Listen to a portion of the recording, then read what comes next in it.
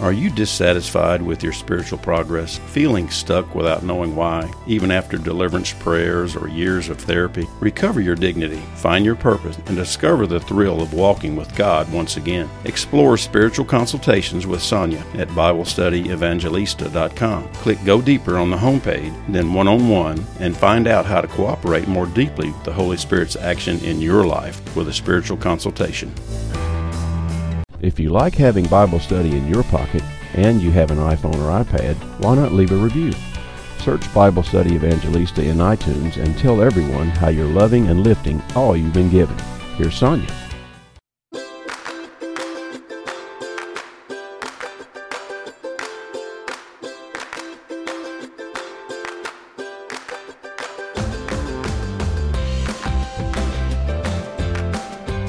It's the Bible Study Evangelista Show, and I'm Sonia Corbett, your Catholic Evangelista, here in our last episode of our cherished series, How God Uses Your Vocation to Heal You and Not Just Them.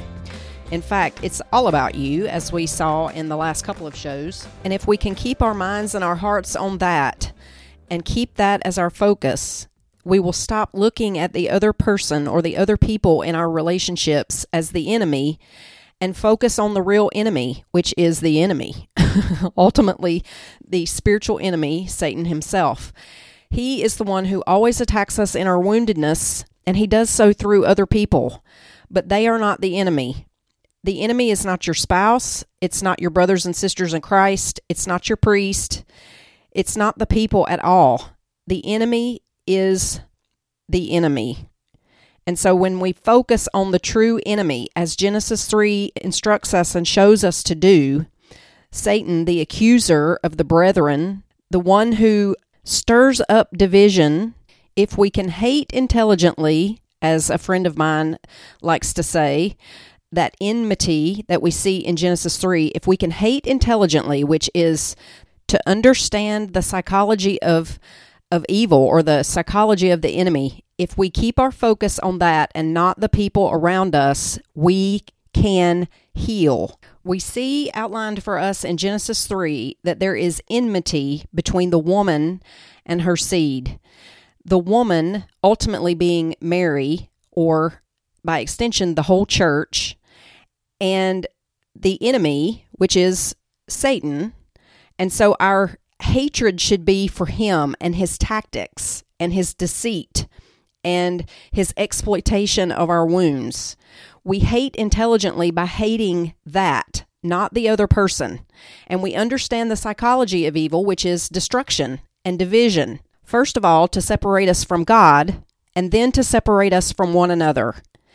So anytime you are being accused in your heart and mind, and you think that those are your own thoughts, those are not your own thoughts. Those come from outside of you. Those are an attack of the enemy. When you are accused by another person, that's where we have to evaluate that love relationship. And we looked at authentic love last week. We have to evaluate whether those criticisms are legitimate or not. And if they are, then we adjust our behavior to be more loving. We're constantly in pursuit of love. And that's why we looked, first of all, at our neediness and the fact that God made us needy.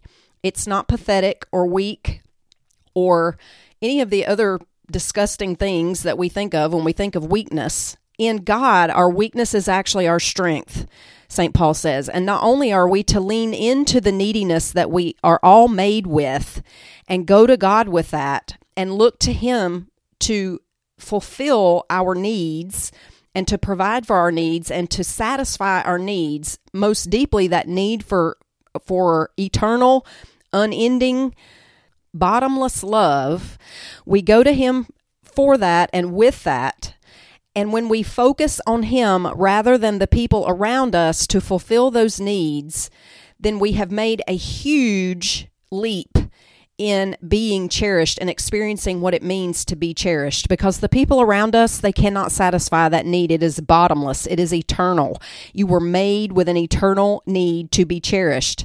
So we looked at that first because in order to experience what it means to be cherished and know authentic love, we have to know where to go to get it. It's not in the other people around us. It's about us and the kingdom of God being within us, the fact that we're made from that love, that it sustains our whole being, and that we must connect with that love on a daily basis. So here is a word, again, on daily prayer. You must be in daily prayer. You must. You must be able to connect with that love in whom we live and move and have our being. You must be doing that on a daily basis, or you can't heal. You can't experience what it means to be cherished if you can't trust.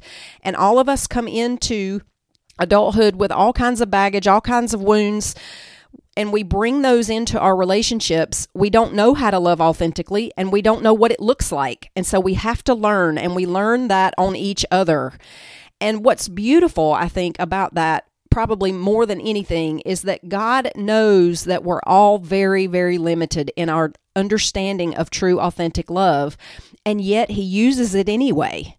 So there's no room then for this self-condemnation that we don't love perfectly the people around us, particularly our children. You know, we get all sucked into this guilt that, you know, we've wounded our kids, and it's inevitable. We're just going to. And so we have to go to God to make those adjustments for us and help us to seek their forgiveness where we know we've wronged them, and help them heal as well. And so it's all this big process, right?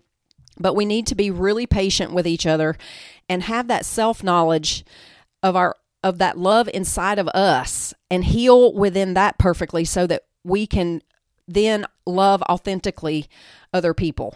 St. Paul actually encourages us to not just lean into our weakness, but he says that he even boasts of his weakness because the power of Christ rests upon him. God's grace is made perfect. His power is perfect in weakness. So if we cannot embrace our weakness, if we can't celebrate it even, and not just lean into it, but actually boast about it and really live from that weakness, knowing that we're connected to love always, at every breath, at every moment, that we are connected to that love. We connect with that love every day in prayer, and we connect with that love in other people, and we will heal, and we will offer that healing to other people. Now, I want to kind of spend a little more time on Ephesians 5:22 through 33, and then I'll talk about our next series, and I want to share a little bit about what's going on with me and my husband and our marriage and how God has healed us. But in Ephesians 5, that passage on marriage, and I go back to this over and over, I'm going to reiterate it. I go back to the marriage idea because we're all ultimately married to God. No matter what our vocation is, we're married to God. God is our husband. And so we have to go back and draw on that metaphor that God Himself uses in His Word to show us what it means to be cherished. And so the Catholic commentary on that passage, it talks about how baptism confers equality on all individuals from the viewpoint of religion, but in society, of which the family is at once the smallest and the most important unit, there is a natural hierarchy. So we talked about that hierarchy and that order of authority. The husband is the head, the wife is subject to him, and by baptism, the order is ennobled. It's lifted by grace. And Paul compares it with the love of Christ for the church, who He is the head of the church. So there's not room then for any kind of fear or control, because if the husband is the head, then the wife is the heart. And so in using his authority, the husband has to take his model as Christ's love, as Jesus' love for the whole church. St. John Chrysostom says, "You have seen the measure of obedience, here also the measure of love. Would you have your wife obedient to you as Christ is to the church? Then take then yourself the same provident care for her as Christ takes for the church. Yes, even if it's needful for you to give your life for her, refuse not." So Jesus' love for the church is perfect. He delivered Himself up completely for it. And that act on the cross of supreme love had its goal and its effect, a baptism of the church through which the church is made holy. That laver of water, it talks about the washing of water. And that's a metaphor based on the bath of water that the Greeks used to use, well, a bride did on the eve of her marriage, but also the Greeks as they bathed, the Romans too, the husband would bathe the wife. And so you can see that bathing or that baptism has both a purification and a religious significance. So in the word, in that passage in Ephesians 5, that's that laver of water. And so you get the sense of the purification and the sanctification that's conferred on the church by the death of Christ. And it's a type of baptism. So in a sense, the husband who truly loves his wife as Christ loves the church baptizes her in his love. And so in this passage, in this metaphor, you can see a sacramental formula. So men should love their wives as their own bodies, and that obviously is not a carnal love, but this generous sacrificial love, and it has to be ennobled or lifted or elevated by grace. Is why we have that sacrament of matrimony. And so this unique union between the husband and wife, it's iterated there in a reference to Genesis, where a man leaves his mother and father and he clings to his wife. And so Paul is showing that this is a permanent union, and by its very nature, it's instituted by God in the time of Adam and Eve. And so it's a great sacrament, a mystery, he says. The word sacrament means mystery, ultimately. So that the union of man and wife described in Genesis has a hidden meaning besides the obvious one of giving and receiving of each party.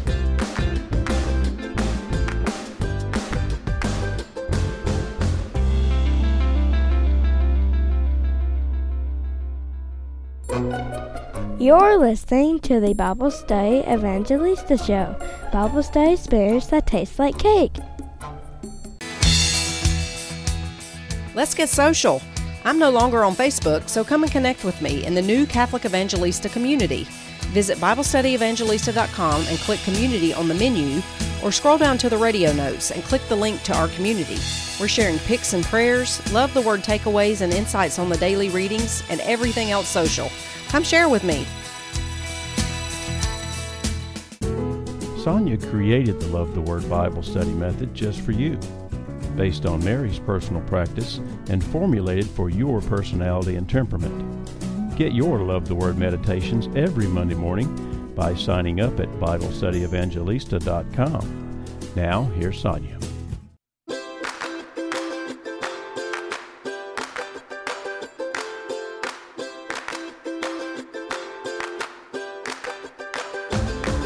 The mystery of marriage, the church tells us, is it doesn't mean that it's hard to understand or that it's not understandable, but that it's important. It has a weight to it.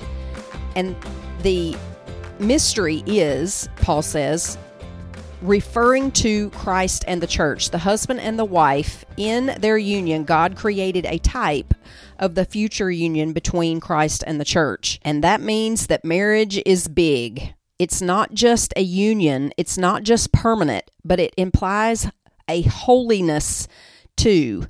So unity in marriage is supposed to be a bond of supernatural grace, and that grace elevates both of the parties to holiness. And so the whole point of marriage, both a marriage with God or a marriage as in a sacramental marriage of matrimony, the point then is the sanctity of both of the partners. So then the point of marriage is the holiness of the two who have become one and their children. And that's why the church tells us that for those with the vocation to the sacrament of matrimony, it is the path of sanctity. In part, that is so because we learn what authentic love is and what it's not. We grow in our own healing through the necessarily deficient love of the other person, because it forces us to go to God for our needs, or it should. And in going to God for our needs, to satiate that need to be cherished, and for the provision of all of the things that we need, then we start to heal ourselves, and we then know how to offer that kind of authentic love to the spouse. And that, by extrapolation, that includes those who are in religious life or even the priesthood, because the priest is married to the church. Those who are in religious life, they are married to God, and they learn love through their brothers and sisters in community. Singles learn that authentic love through the relationships that they have as well. So all of us, because we're married to God, this applies to all of us. I share quite often how this has worked out in my own marriage. So I brought in a terrible father wound to my marriage, and I projected all of my suspicions and my hurts and my wounds onto my husband. And I had to learn very quickly, and God got started on it right away. As soon as I started a daily quiet time with God in the scriptures, He began to confront me in the most gentle, sweet, precious way about what the Bible calls vomit. As a dog returns to his vomit, so a fool repeats his folly. And I had just had a huge pop quiz, which I didn't call it that at the time because I didn't know. But I had a terrible fight with my husband, and it was embarrassing. My behavior was embarrassing. I was ashamed. I was bewildered by the force of it, and I couldn't even believe it came out of me, to be honest. But it alerted me to the fact that something was very wrong inside of me. There was something in me that provoked a small conflict with my husband and turned it into this enormous, crazy explosion of wrath. And when I saw that the dog returns to his vomit, I saw that that was a pattern. And then I started to look at my own behavior and my own pattern of behavior, and I realized I do have a pattern here. And when I got with God and He started to really work with me, He showed me the stop tool, which helped me get control of my behavior on the outside. And then I started to stuff it because I didn't know what else to do with all my anger. And then He taught me to come to Him. So the stop tool, we sin not, we tell God, we offer the right sacrifice, we put our trust in God. STOP, that comes directly from Psalm 4:4. That was a tool that God gave me to start getting control of my anger, my behavior. And I also recognized there that to stuff it was just as destructive as it was to be aggressive. And so I had to learn how to find some balance there. I had to go to God and say, well, what am I supposed to do with this? And so most of this took place between me and God. It wasn't even really with my husband, except that my husband provoked me with his gift of criticism. He had a very negative view of life. He was very pessimistic, and I'm not naturally that way. And I have often said that I felt like a balloon living with a cactus. I mean, I was constantly trying to keep myself buoyed up, and if I got a little bit down or I lacked some of that upness, I had to be careful, because if I fell too far, He would pop me with His prickles, and it wasn't until 20 years into our marriage that I started to see how God does this same process with other people. I started calling those eruptions pop quizzes. I started sharing with other people how God uses pop quizzes to provoke your wounds, or He doesn't use them to provoke them. He allows the enemy to provoke your wounds so that the Holy Spirit can draw your attention to the places where He's working in you to heal you of your woundedness, so that you'll cooperate with Him, so that you'll go to Him in the hurt and in the conflict and ask Him for His point of view, so that you can see what He's doing. And when you do that, everything changes. Suddenly you realize, oh my gosh, it's not an attack by this person. It's the Holy Spirit trying to heal me. And then I got really excited about that. I would just get over the emotion of one pop quiz, and I would see how God was using it to heal me. And the emotion would dissipate, and I would begin to see clearly, and I would go right back to Him and say, okay, give me another one. Give me another pop quiz. And gradually, I leaned into that process of healing. I accepted my sufferings as that process. Suddenly, my sufferings didn't bother me anymore, not in the sense that they were only bitter. Suddenly, they had a real value, a salvific value, which St. John Paul II talks about in his document on the meaning of suffering, which we'll talk about in the next series in depth. But suddenly my sufferings, I loved my sufferings. And I know that is so bizarre, but the saints talk about that. How can you have joy in your suffering? You can have joy in your suffering knowing that God is healing you through them if you'll cooperate with Him. And as I did that, and the process of it was so exciting, it was also hurtful because there was a whole lot of self-knowledge going on in there, and the knowledge of my wounds and where they came from, and I had to really look at the pain of some of the things that happened to me in my childhood and my relationship with my dad and my relationship with my husband. And so the Holy Spirit then allowed my husband to provoke me over and over and over again in my wound in order to heal that. But ultimately, it wasn't about my husband and my husband's fault. It was about me and my wound. However, once I was healed, then I could see clearly and I could say to my husband, this is wrong and you need to stop it. It's hurtful, not just to me, but it's hurtful to our children too. And if you continue on with this negativity and this critical spirit, you're going to break them the way I was broken as a child. And that was one of my terrible terrors, was that my husband would do to my kids what my dad had done to me. And Paul himself warns about that. Fathers, do not provoke your children to wrath. And we look at our kids and we wonder why they're not part of the faith or why they've abandoned the faith altogether, and it's because we're such terrible, authentic lovers. But God knows that, right? And so don't despair. That was my worry, and I went to my husband with it after I could, and I kept trying to tell him that, but because I was so emotional and so aggressive in my anger all the time, he couldn't hear me. It wasn't until I got my emotion under control through some healing that I could say to him without the emotion, without the anger, I could say to him, this is a problem and you need to work on it. And I started putting boundaries in place, both for me and for the kids. And my husband, to his credit, and all of the graces that God has been good enough to give us, he listened. And so he tried. This is one of the greatest gifts of my husband. If I go to him and I ask him to do something for me, if I tell him I need this, he will die trying to do it. Now, it doesn't mean he does it perfectly, because he doesn't.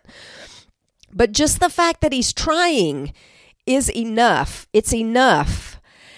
And so as I got healed, I had to go first. And I went first because I had that daily relationship with God, and I leaned into that healing that God was trying to do through my sufferings that came through my husband. And as I did that, I began to be able to assist my husband, not in a verbal way, a nagging way, a controlling way, a manipulative way, but in an absolute truth way. This is a problem. It's going to be a problem for our kids if you don't get control of it. I'm healed, and so no matter what you say now, it's not going to affect me. I mean, I'm done with that. I am done letting your words and your criticisms affect me like they have in the past. I'm done with that. I realize now that that's your problem. You have a problem with negativity and criticism, and it's not going to be my problem anymore. And once I was able to do that and start putting some boundaries in place, loving boundaries, he began to change too. And so you can see how we heal one another. And that's what happens in our marriages. That's the whole point. We teach one another how to love authentically by putting boundaries in place for one another.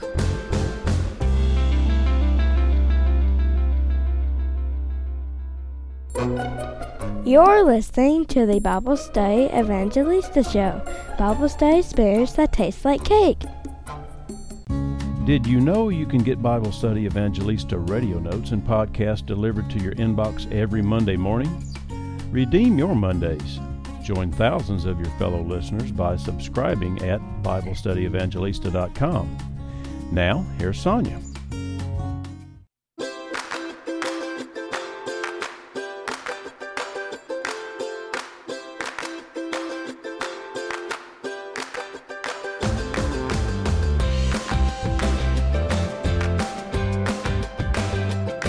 Boundaries are of the Lord. Just look at the Ten Commandments and you can see that that's true. But they have to be erected out of love, and they have to be erected in an effort to bring the other person to repentance. Because without repentance, there can be no reconciliation, and without a reconciliation, there cannot be a relationship. And thankfully, by grace, my husband is not stupid, and he does love us. And so he made the changes that he needed to make, and I had made the changes that I needed to make, and we're still making those. It's not like we've arrived and everything's perfect in our marriage, but they're so much better. And then we came to a point where my husband had gotten control of his tongue. And I worried that he was stuffing a lot of that emotion. At the same time, he was in a job that was absolutely brutal, just brutal, especially according to his personality and temperament. My husband has an acute sense of justice. And so that makes him judgmental, and it makes him a Pharisee sometimes. Not in the sense that he wants to keep the rules for the sake of the rules, but in the sense of superiority and of judgment of other people. And so his criticisms were so judgmental, they were condemning.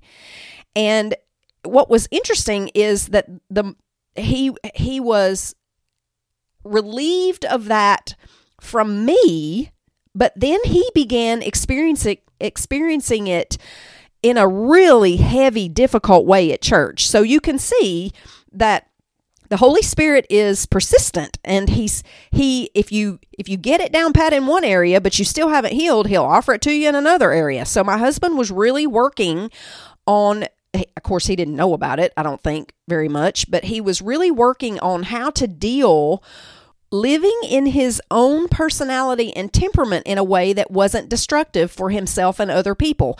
He was careful to do that at home, but then at work, you have to stuff it or you get fired. So he couldn't just say everything that he wanted to say all the time, and that caused a real backup of anger for him.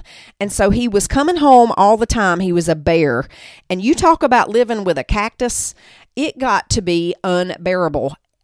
Here I was trying to work in ministry and and it was like this constant assault from the enemy through him in a different way. And I knew that it wasn't about me, but it was still very hard because I have an empathic personality myself, and I felt his emotion. I felt his anger, and it was a constant, it really did feel like a spiritual attack, both on him and me. And so I asked him, and this has been pretty recent, I asked him to talk to someone who does what I do, because I knew that I could not lead my husband through this process. It had to be someone else. And the only person that I knew who did something similar to what I do, it's not fully the same, but it's got some deliverance stuff as a focus. I went to that person and I said, hey, do you have room anywhere for my husband? And at that time, my husband had rotator cuff surgery and was home from work. This was after COVID. And he was home from work, and he had the time. He had the time to actually meet with this person on a weekly basis, a couple hours a week. And he did that, and he went through some deliverance. And I am telling you, he came out of that with an understanding of the real battle. The real battle is not the people around you. It is in yourself. And he started to understand that and employ the tools that I have been giving you to battle the true enemy. The true enemy is the enemy, Satan himself. And as soon as his focus changed to that enemy, everything began to change for him. And I am here to tell you, my husband is the person that I knew he could be, and really was, under all of that woundedness that he brought into our marriage from his mother. My husband now is that person that he really was underneath all of that woundedness. I'm just so thankful. I'm so thankful because after he went through that process, I was sitting in morning prayer, and it was during the Spiritual Gifts Conference, if you remember that, and in the readings was a passage out of Acts that said, go take your place in the temple. And as I read that, I was like, oh my gosh, this is pretty cool, because I was thinking about the spiritual gifts thing. And I'm like, that's exactly what we're calling everybody to do, is to take your place in the church through your spiritual gifts. Take your place, use your gifts, help edify the church, and help build the church up, help renew the church. And as I sat there with that, I really felt like the Holy Spirit was he kept pointing me back to that verse. And I kept seeing it that way. And it was suddenly I saw my husband. And it was like the Holy Spirit was saying, no, I mean him. And I suddenly knew exactly what the Holy Spirit was saying. Years ago, my husband and I spoke together about the possibility of him working with me in ministry full time. And because of his gift of criticism, and because of that whole cloud of anger, I mean, it was like Pigpen. It followed him everywhere. And because of that, I just knew with my sensitivity, there was going to be no way that I could work with him under that constant onslaught in my ministry. I knew it. I knew there was no way that could ever be done. And so we spoke about it, but it was just not something that I entertained. I mean, just the thought of it made me anxious. My chest got tight. I'm like, look, I believed in this thing for 15, 20 years before it ever came to pass. And I kept saying that it was going to, and nobody believed me, but I kept working on it, and look where we are. And now you're going to come in and try to tell me how to do this, and you're going to tell me, and no way that was going to work. But suddenly, sitting there in morning prayer, I saw his face, and I realized it could work now. It actually could work. And I walked into the house, and I said, did you get anything out of the readings? And he looked at me, and he said, what did you get? I said, what did you get? And he said, what did you get? And I said, I think you're supposed to come work with me. And tears sprung up into his eyes, and he said, that's what I got. So on the same day, in the same readings, my husband received from the Holy Spirit the same direction that I received, and we knew that now was the time that he could come and work with me full time.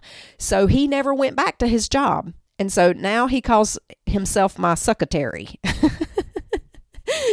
And in the beginning, we thought that would be like administrative kinds of things, and he does do some of that. But what we have come to realize over time, and this was, about between March and now of this year, and what we've come to realize is that his role is more spiritual.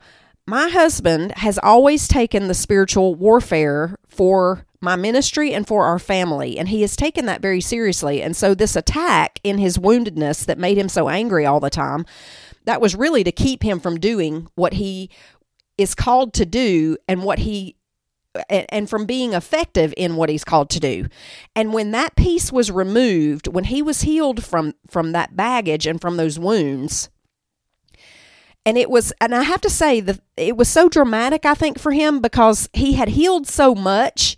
He just didn't have that last piece. He was still focusing on the enemy being other people and not the enemy. So the focus on the real enemy, hating intelligently, the enmity between the serpent and the human, the people, that's the real battle. And as soon as his focus was directed on that, everything just clicked. And now we know that his role is more spiritual than it is administrative. Now, he does administrative stuff, but what he's really done, which is funny to me, he has taken on so many of the responsibilities here at our house that I have always taken on. Taking the kids to school, taking them to piano, taking them to art, running those errands to the grocery store, planning the meals, cooking the meals. My husband cooks all the meals now, so that I have the time to focus fully on what God has called me to do. And he is in his role as a deacon, not in the sacramental sense or the ordained sense, but in the true sense of service. My husband is of service to me. He is a true, oh goodness, it's just amazing. It's amazing. But I want you to see how none of that was really possible until each of us got healed. And I'm sure that there's more there are more layers to this onion of healing, and I don't mean to imply that we have reached the summit of life or anything like that. I'm just showing you, I'm using us as an example to show you what is possible if we just stay with it and focus on the right thing. The focus is not on the spouse, it's on you. And once you do that, you can be healed. And when you are healed, everybody else around you comes along to varying degrees, depending on the way they're disposed to receive graces from God. And I know that we have received extraordinary graces simply because of what I do. And so I'm not boasting in any of that. All I boast in is Christ crucified, as Paul says. But I'm showing you what is possible.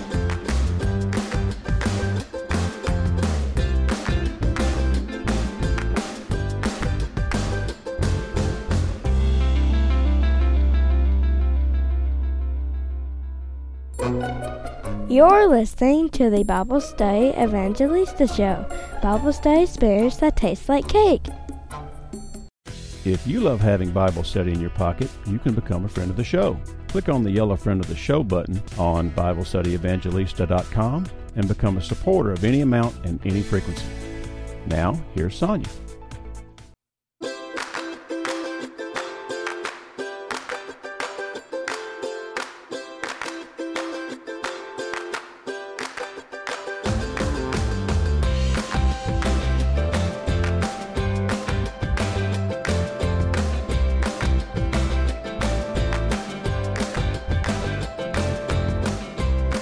This is why I do the one-on-one consultations. This is why I am doing the masterclass for you, so that you can be healed in your heart, in your soul, in your mind, and your strength, so that you can be released.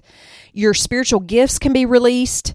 You can be released from these predominant faults. You can be released from this woundedness and this pain, so that you can be released into the church to use your spiritual gifts on behalf of the whole church, first for you and your family, and then in your parish, and then in the whole church.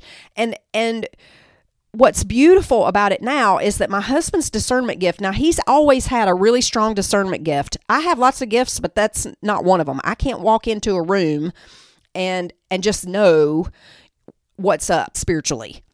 I can speak to someone, and I can follow the Holy Spirit's wisdom and His direction, but I don't just know it. He does. He has a strong gift of discernment.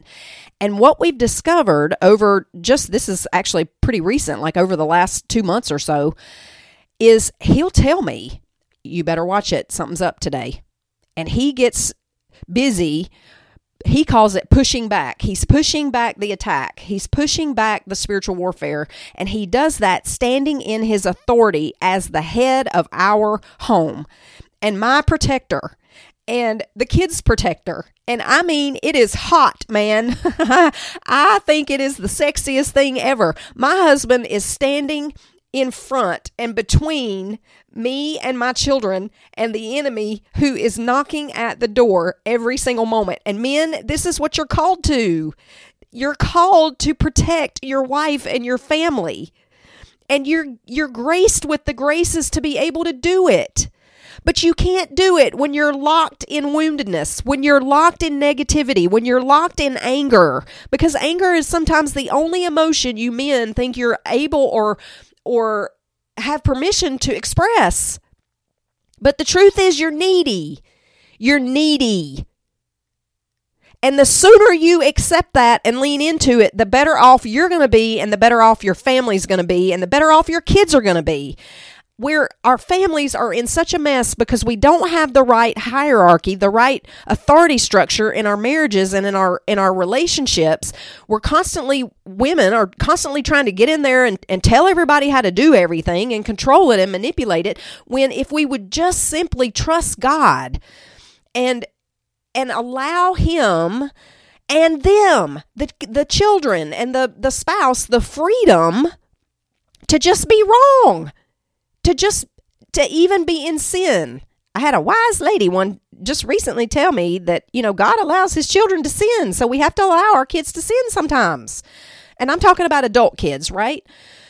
we can't get in and try to force and manipulate our point of view or even what we know is right. We have to give the Holy Spirit the time and the room to work as He is working in us. We don't want to be forced and pushed. We don't want to be nagged. But gentlemen, you are created for this role. You stand between the enemy at the door and your family. And now what's so funny, it's kind of a joke now between my husband and I'll, get up from morning prayer and I'll say, hey, how's the vibe today? And he'll give me a thumbs up, or he'll say, like he did this morning, he actually left really early and he sent me a text and he said, something's up this morning. And so I'm like, okay, I'm just being vigilant, right? And I know now to listen to him because he has done that several times and he was right. So I'm relying strongly on his gift of discernment. I'm relying strongly on his authority as the head of our home and our marriage and our relationship. I rely on that because I rely on Christ through him. And it is the most beautiful. I can't even express how humbling it is to watch the way Jesus works through him on my behalf and the kids' behalf and even his. I mean, I know I can't convey it and I'm trying, but I'm not going to be able to do it very well. But I just wanted to offer you what can happen when each party of a relationship is loving authentically, even with deficits. When you strive over and over and over persistently to heal, and when you strive over and over and over to persistently give and receive authentic love, when you do that, miracles happen. I could not have imagined we would be at the place that we're at in our marriage and in our family and in ministry together. I didn't think it was possible. And yet that's exactly where we are. And I love having him home. It doesn't feel at all like any sort of imbalance. I mean, everything is finally in its right place. It's finally in the right place. And I am so humbled by that. And I know that we have received extraordinary graces that have ordered us and enabled us in this way. And I'm so thankful. I'm just so full of gratitude. And it's not just him. I mean, he doesn't have the power to do all of that. It takes intercessors too. And I have a whole team of intercessors that I want to just shout out and thank, because it is that bubble of protection of prayer and intercession and sufferings. That's what makes all ministry happen. Not just mine, all of it. So cooperate with your sufferings, first of all, in your relationship. Cooperate with them. Understand that it's the Holy Spirit. While the enemy is trying to discourage and defeat you, the Holy Spirit is using the exact same situation to try to heal you. And lean into your weakness. Lean into whatever emotions you have. Go to him to supply all your needs, whether they're spiritual, emotional, mental, or physical. And expect that he will do so out of his love. You are his child. You are his child. And at every single step, he reveals his love. He reveals it in tangible ways, not necessarily with all these consolations and ooey gooey feelings, although sometimes we get that too, but we see him acting. We see him working on our behalf to heal us. We come to realize, oh my gosh, I am kind of being healed a little bit. And it gives us the motivation to keep pushing through the suffering and the pain of the wounds to a full healing. And as we do that, we challenge one another in our woundedness, and we set those boundaries in place for one another. We learn authentic love, and then we come to a place where we experience being cherished in our vocation with the people with whom we're called to serve and live. That's the beauty of the gospel, of the good news. That's the beauty of the body of Christ. That's the beauty of your vocation, no matter what it is. So our next series is going to be on physical healing, healing of the body. We're going to look at how the body stores emotions and thoughts and how those come out in physical symptoms. We're going to look at some of the connections between certain physical symptoms and certain spiritual and emotional and mental issues. We're going to look at healing. We're going to look at a somatic response.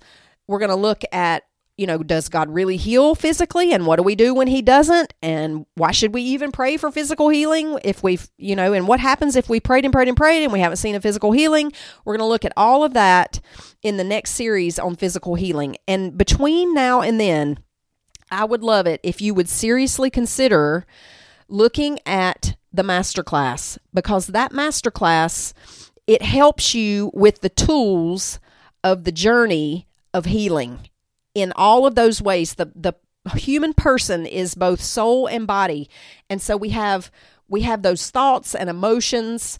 We have a spiritual dimension and we have a physical dimension. And all of those must be addressed when we're talking about healing, because we are a union. The human person is a union of body and soul. And so it's important to address all of those things when we're looking at healing. So in that masterclass, we look at the pattern in your relationships and circumstances and your destructive habits, the self-medication and that kind of thing. We look at the root of your woundedness, and we unpack the biological process of anxiety and fear. We isolate and target that root wound. We first of all, we identify, but then we remove blocks to healing, permanently remove those.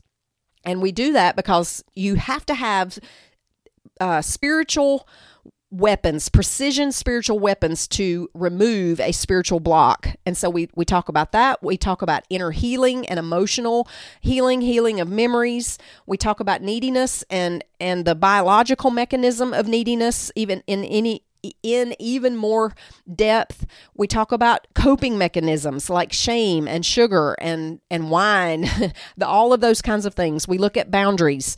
We look at how to guard our peace. We talk about healing prayer. We talk about strategies for long-term healing. All of those things are in that masterclass. And what's so good about that, it's actually better than a one-on-one in some ways, because you can go back and you can listen over and over and over again. So if you are pursuing healing and you need help, or you need the kind of help that you can refer to over and over, that masterclass is the way to go. I am Sonia Corbett, and until next time in our next series on physical healing, I am your Catholic Evangelista. Be healed.